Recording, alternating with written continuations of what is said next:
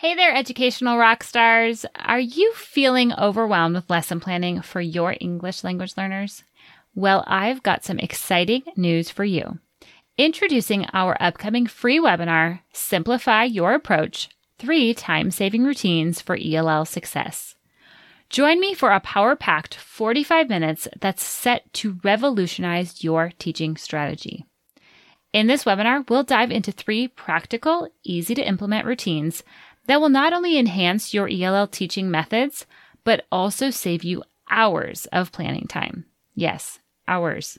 So whether you're a seasoned pro or just starting out, these insights are tailored to help everyone make the most of their teaching time. Plus, you'll leave this webinar ready to implement these routines the next day. So mark your calendars for our 2 upcoming dates. I don't want you to miss this opportunity to transform your ELL lesson planning. To reserve your spot, simply sign up at www.equippingells.com/routines. Trust me, your future self will thank you for it. I'll see you at the webinar. Teaching ELL students is a privilege and a joy. Is it easy? No way. But with the right support, you can feel empowered to tackle each day with ease and confidence. I'm your host, Beth Boucher, founder of Inspiring Young Learners. With over 10 years of teaching both nationally and internationally, I know what it takes to ensure that your ELL students have what they need to thrive today, tomorrow, and for life. I'm on a mission to empower you to equip your English language learners. Welcome to Equipping ELLs. Let's get to today's episode. Hey, Jen, welcome to the show. I'm so excited to have you here today. Thank you so much for having me. It's great to be here. This is going to be a really fun and really important conversation as we head back into the school year. So, Jen, why don't you start with sharing a little bit about your background, what you're doing, all of that good stuff. Yeah. So I was a music teacher in public schools in central New York for about 15 years. And then things shifted a little bit for me during COVID, and I decided to stay home with my own 2 kids who were 5 and 7 at the time during the fall of 2020. So we did homeschool for a little while. I thought I was just going to stay home for a semester. I started my PhD in educational psychology because I couldn't just do one thing. I needed to do all of the things. And then I eventually dove into some more research about mindset. I've always been really interested in cognitive neuroscience, especially as a middle school teacher. I always thought if we understood brains better, then we would be able to teach better. And unfortunately, many teacher training programs don't give enough background information about how the brain works. We get maybe 1 semester of educational psychology if we're lucky, but that's it. So cognitive neuroscience was also something that was super interesting to me. So I did more of that research. I became a certified emotional intelligence practitioner. And then by the time it came down to deciding whether or not I wanted to go back to work, my mind was telling me like, yeah, Jen, obviously, you wrote a book about teaching, you were conducting all over the place. I was a music teacher, so I was conducting and doing conferences. And of course, that's just kind of what we're doing. We're meant to do this our whole lives. But my body was just screaming at me, Jen, this is something else that is calling you. Go follow this calling. So I actually resigned from teaching and I built my company, which is Empowered Educator. And now I use all of my research from my PhD, from my emotional intelligence background, cognitive neuroscience, and mindset to work with the adults in schools and really focus on the social emotional well-being of them. Because as you know, there are so many programs out there that focus on the social emotional well-being of kids, and that's amazing, but they don't work or they're not as effective as they could be if we're not actually engaging with the adults in these spaces so they can embody these practices themselves. So that's what I'm doing right now full time, and it's been amazing. We can't keep pouring from empty bottles, right? So it's so necessary more than ever to really take that time to fill ourselves up and work on these practices ourselves as educators, as teachers, as teachers who have such a heart for helping students go through this, but we need to also take some time to make sure that we're in the right headspace and place. So I'm just super excited to have you on today and talk more about this. Yes. We're going to be starting off with talking about the power of language, since those listening are we're all language teachers. Some admit it, some don't, but we're all passionate about helping English language learners learn the language. But I think there's an important lesson we need to talk about of the power of language in terms of how we use language with ourselves. So Jen, why don't you go and share a little bit about that? Sure. So I love talking about language, particularly because even before I came to the mindset work, I was very intentional with the words that I used. It was really important to me that I said what I meant and I meant what I said. Mm-hmm. And I thought that kind of language integrity ended there. However, as I dove into a lot of this work, I realized, there's so much more to it than just those two pieces. That truly, when we think about the language that we're using, it is a direct reflection as to where we're placing our focus and attention. Mm-hmm. And it is a directive to where we place our focus and attention. So, for example, when we are saying things like, this is so hard, I can't do this, we are actually affirming something in ourselves that it is so hard and I can't do this. And that is where we are directing our attention. So our brain then says, Jen wants to see all the ways in which this is hard and she can't do the thing. I'm going to give her all the evidence that makes it correct. And so we're actually inviting more of the same. And you can never out-achieve or outperform the language that you use. And once you truly let that land and understand that, that truly is where the power of your language exists. Because the way that we talk to ourselves, the words that we put out into the world matter, not just because of the person who is receiving them, but on a biological level, it matters to the way that we experience our own realities. Wow. There's some truth bombs in there. We need to go back and let's do it again, write down. So let's take that example. This is so hard. I can't do this. How can we flip that? Let's talk about that a little bit. Sure. So here's the thing where a lot of the mindset stuff goes a little awry. Because what happens is it's if we just think positive, then everything's fine. But that's total crap. We all know that. It doesn't work that way, right? Because even if the moment you're okay, I can do this, and you do this for a second, the next time it comes around, it could be 5 minutes later, it could be a week later, it's still going to feel hard because nothing actually changed. We just thought something different for a minute. And that's not actually how you create sustainable transformation. Okay. So this is actually a bigger answer than maybe you were expecting. So we'll do this piece by piece. Great. I love it. So the first thing in this example of this is so hard, which is something common that you hear your students say all the time, that you yourself say a lot. Yep. I mean, let's just kind of call it what it is. There are a lot of hard things in teaching. There are a lot of things. And yes, we can do hard things and all of that, all of those beautiful things that we say, they're lovely, but they don't make change unless we kind of understand what's going on here underneath it all. So the first thing is understanding, well, what does this mean about me? What am I making this mean? I feel like this is so hard because, and answering that sentence or finishing that sentence is really important because we get underneath the root, right? So we pick up this root and we're that's interesting. But then we look underneath it and we find out what the honesty really is behind there. So do you mind just playing with me for a little bit so we can kind of work this out? Okay. So if you were to say to me, Jen, this is so hard, and you can just make this up. But if I was okay, Beth, this is so hard because, how would you finish that sentence? Well, let's make it really practical. So I'm not in the classroom right now, but I go and help at my daughter's school. So I'm working with two kids who one has some needs and really far behind in her grade level. The other one's a newcomer. So I'm just taking it in a sense of how a teacher would approach it as well, of wow, this is so hard because I don't see them making progress. I don't know what to do next. I feel like the time I'm spending with them is not making a big difference. That's kind of where my thoughts would go in that specific situation. Yes. Awesome. So then when we start to understand what those things are, okay, I feel like what I'm doing isn't making a difference. I feel like they're not understanding. I don't know. Well, then we start to hit on some of these insecurities that we might have about ourselves, of that I'm actually not smart enough to do this job. What I'm doing isn't enough. Do I even matter in this situation? And that's when we can start being okay, so this really isn't about being hard. This is actually about some of these inner limiting beliefs that I have about myself that are then being affirmed by, well, this is just so hard. Yeah. And once we get into those inner beliefs, then that's when we can really start to play. And so the next piece of all of this, and thank you, by the way, for indulging me with that.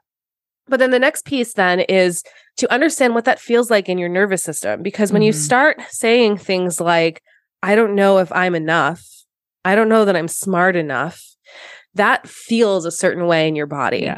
Right? Which is why we can't just do mindset work without engaging the body. So we have this feeling in our body, right? It's tense. Your stomach clenches, right? Your breathing might get a little shallow. And this is because your nervous system is now in a state of stress. It's in a state of fight, flight, or freeze. Because when you're saying it's so hard, you're actually just glossing over the fact that you're feeling all of these things and not addressing all of these underlying feelings that you have. So the best thing you can do over here is create safety in your nervous system. Because your job of your nervous system, when I talk about nervous system, I'm talking about brain body. The job of your nervous system is to keep you alive. It doesn't care if you're learning. Your nervous system doesn't care if you're happy. It doesn't care if you're expanding or living your dreams. It just wants to keep you safe. And so when you're feeling things like, I'm not enough, I'm not smart enough, that is scary. And so you're going to go into this fight, flight, or freeze, which means that your body is going to react. We think thoughts in our mind, we feel feelings in our body, and you can't see your thoughts, but you can feel your feelings. So the second you pay attention to your body, then you can start to say, okay, I see what's going on here. This is my nervous system working. It's doing a great job because I'm alive right now. Amazing.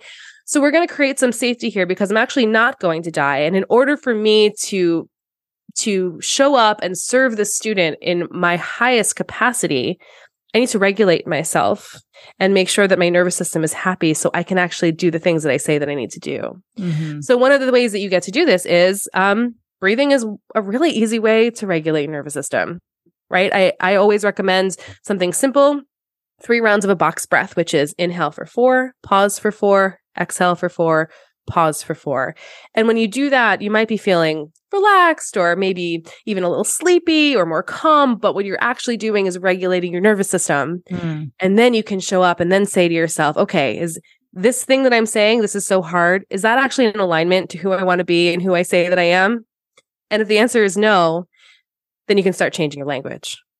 Because I think as teacher, I think the biggest area, and you could correct me if I'm wrong, but I feel like just, especially in elementary, what grades did you teach? Mostly middle school and high school, but I've taught elementary, I've taught pre-K, I've taught the gamut. Okay. So you've been all around, but just that environment culture, that the school culture that it breeds is really, really intense. And the comparison that happens. And I think so much of really, it's just the expectation that we feel we need to prove for our value or our worth so that others see that what we're doing is worth it. You know what I mean? So I feel like there's a lot to walk through with that comparison, the expectations. And I know, especially as a support teacher, as we're going into other people's classrooms and we have their, feeling their judgment or their opinions on us of how our teaching, there's even more on support teachers. So, have you seen that in your research as well? Oh, 100%. Like Beth, that's like the root of all of the that's things. What I say. Right? That feels like the root right there. that is literally the root. And then it's not just, it's not just teachers or EL teachers. This is like literally everybody. So you're in good company. It's all okay. But that's because it's in the air that we breathe. This external validation is something that we're constantly chasing to affirm our worth. And so what happens is we put our worth up for negotiation every single time we have a difficult interaction with an administrator, a teacher, if our student is not performing well. And what does that do to us? Well, we become this ridiculous emotional roller coaster that is reacting to every last perceived good or bad thing that happened to us.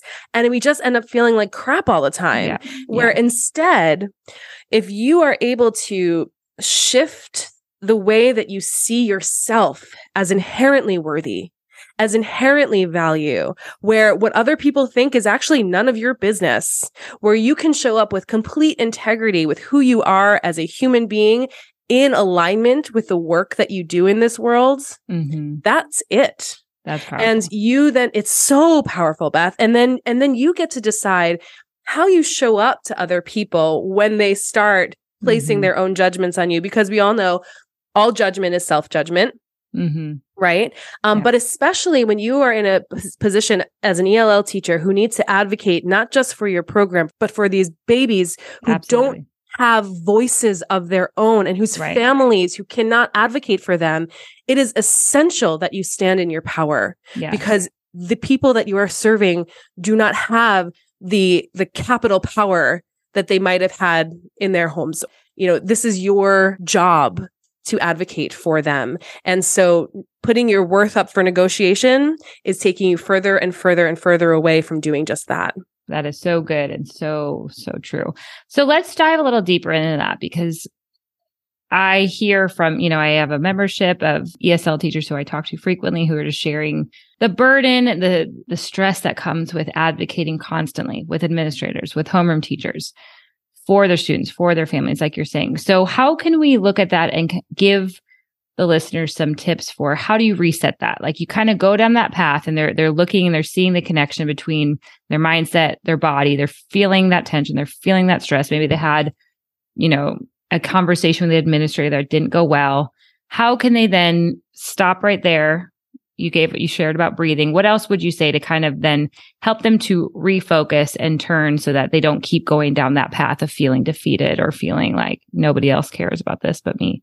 Sure. And this is something that, I lived in my experience as a music teacher all the time. I mean, advocacy is something that we have to do in everything that we do.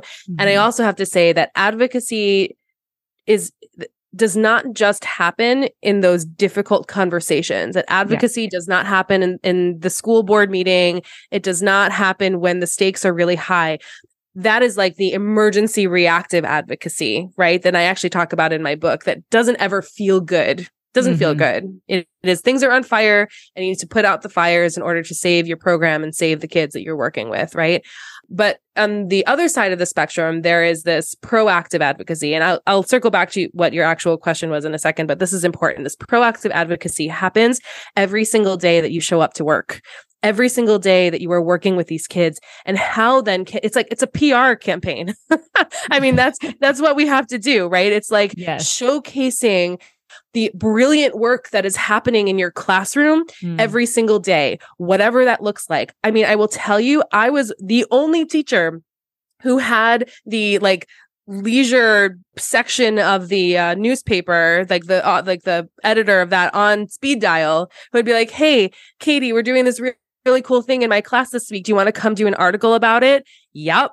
And she would come in and do it, or I would go to the local radio station and be like, "Hey, I want to tell you about all these amazing things that the kids are doing, because here's the thing. Those places need content. By the way, they're asking for it. And it's a beautiful way to showcase the amazing things that are happening in your classroom and showcasing kids, especially the kids that your teachers serve, who often are ignored, who are often invisible in the school community. And there's a whole lot of stuff we can go into talking about that if you want to, but that's the way it is, right? Yeah. And so you as the teacher get to control the narrative about what that looks like in a proactive way. So that's, I think, the first thing, because that also feels empowering, right? It's not reactive anymore. Yeah. And it brings teachers back to doing what they do best. And that's teaching, being with their students, showing them love, creating a place where their students are thriving, and so getting back to that first is awesome. Yes. I love that. Yes. Idea. Right. I mean, my mother still clips articles of me out in the newspaper and I'm almost 40. You know what I mean? So here's a place to really allow your kids to shine in a way that's beautiful, and we can celebrate. Absolutely. We can celebrate the diverse humanity that exists within these school ecosystems in a way that feels aligned, right? Yes. So that's I think a big piece of this. But then to answer your question more directly about okay, so we had this difficult conversation and now we feel defeated. That is a beautiful opportunity for you to return to yourself, because here's the thing. It is so easy for us to point fingers at everyone and everything else in our lives that is making a situation less than satisfactory for us. But at the end of the day, you are the variable You.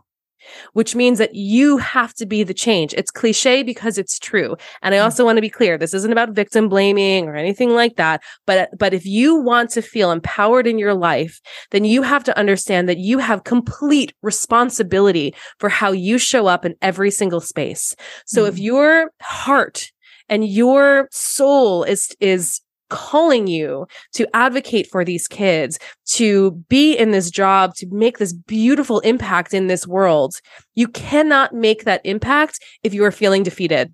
Yeah. You just can't. It's not aligned. And so you need to, first of all, let those emotions out. So that's the first thing we're going to talk about, because like I said, emotions happen in your body. Thoughts happen in your head. And one of the ways that I'm going to bring back language here is that your language, you can't see your thoughts, you can feel your feelings, but you can hear your words, right? So that's something else that you can say when you start, coming home and you're like, oh my God, I had such a crappy day and this happened and this happened and this happened. That's a beautiful opportunity for you to be like, oh, pause. That's interesting. I just spouted garbage out of my mouth for 20 minutes. I'm going to take a breath. I'm going to do something about it, right? And one of the things that we need to do is actually feel our feelings, which means sometimes we need to just cry. Yeah. Sometimes you need to get in your car and roll up the windows and scream. I love going to a rage room.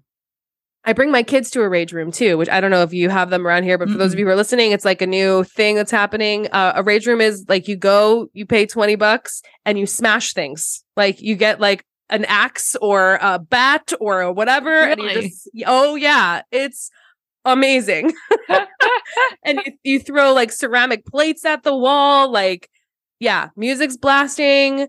I hosted an empowered educator program there at one point. We talked about stress and then all of us, and I made sure, Beth, that we got 2 really big copy machines for that too. So folks were like, yes. it was remarkable. But if a rage room isn't available to you, I actually own a punching bag that I stick on my desk, and because it has to be physical. Right? Go for a run. Yeah. I'm not a runner, but I know that works for lots of people. So, if that's something that you like to do, go run.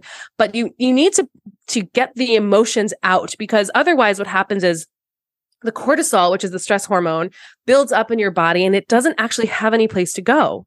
So we shove it down and we shove it down and we go into the meeting and we're like, don't cry, like, don't lose your cool. But then we don't do anything about it. So what happens is all of that cortisol, all that adrenaline builds up, years go by. And then what happens to us? Like, we know this, we get sick.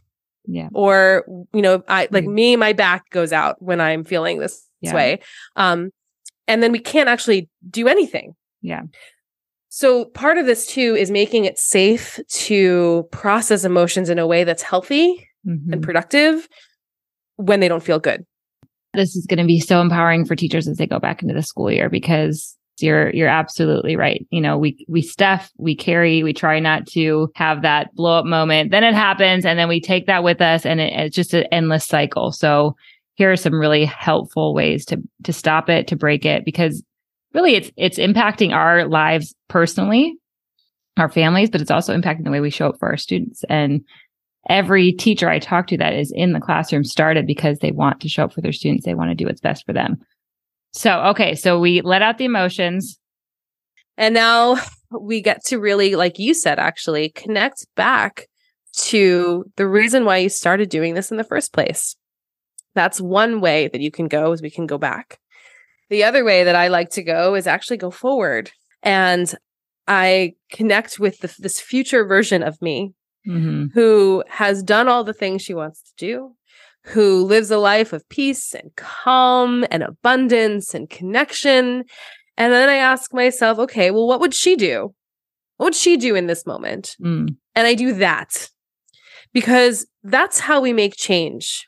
We make change in a way that if we're doing it that in a way that embraces potential and possibility, you are moving into the unknown, right? Yeah. You might not have ever experienced a year of teaching feeling peace and calm. That is unknown to you. And going back to what I said earlier, is that your nervous system is going to freak out because it has no evidence of you living in peace and calm and surviving. Yeah. So it's going to shut it down because it doesn't think that you're safe. So this comes with so much intention of who do you want to be? Who do you actually want to be? Which is different perhaps than how you're showing up right now. Because if it was the same, then we wouldn't be here in this moment. Yeah. Right. Yeah. So No, exactly. so it's connecting to that future self or going back to that initial reason why you wanted to show up and do this in the first place and make impact in this world. And you ask the question, well, what would they do? Yeah. And then do that. And if your initial answer is, I don't know, that's a beautifully okay response because that's fear tripping up your brain and trying to protect you into doing something that it doesn't know, that doesn't think you can survive doing. So sit with it for a little while longer. And oftentimes I really like to think about this as less thinking, more feeling.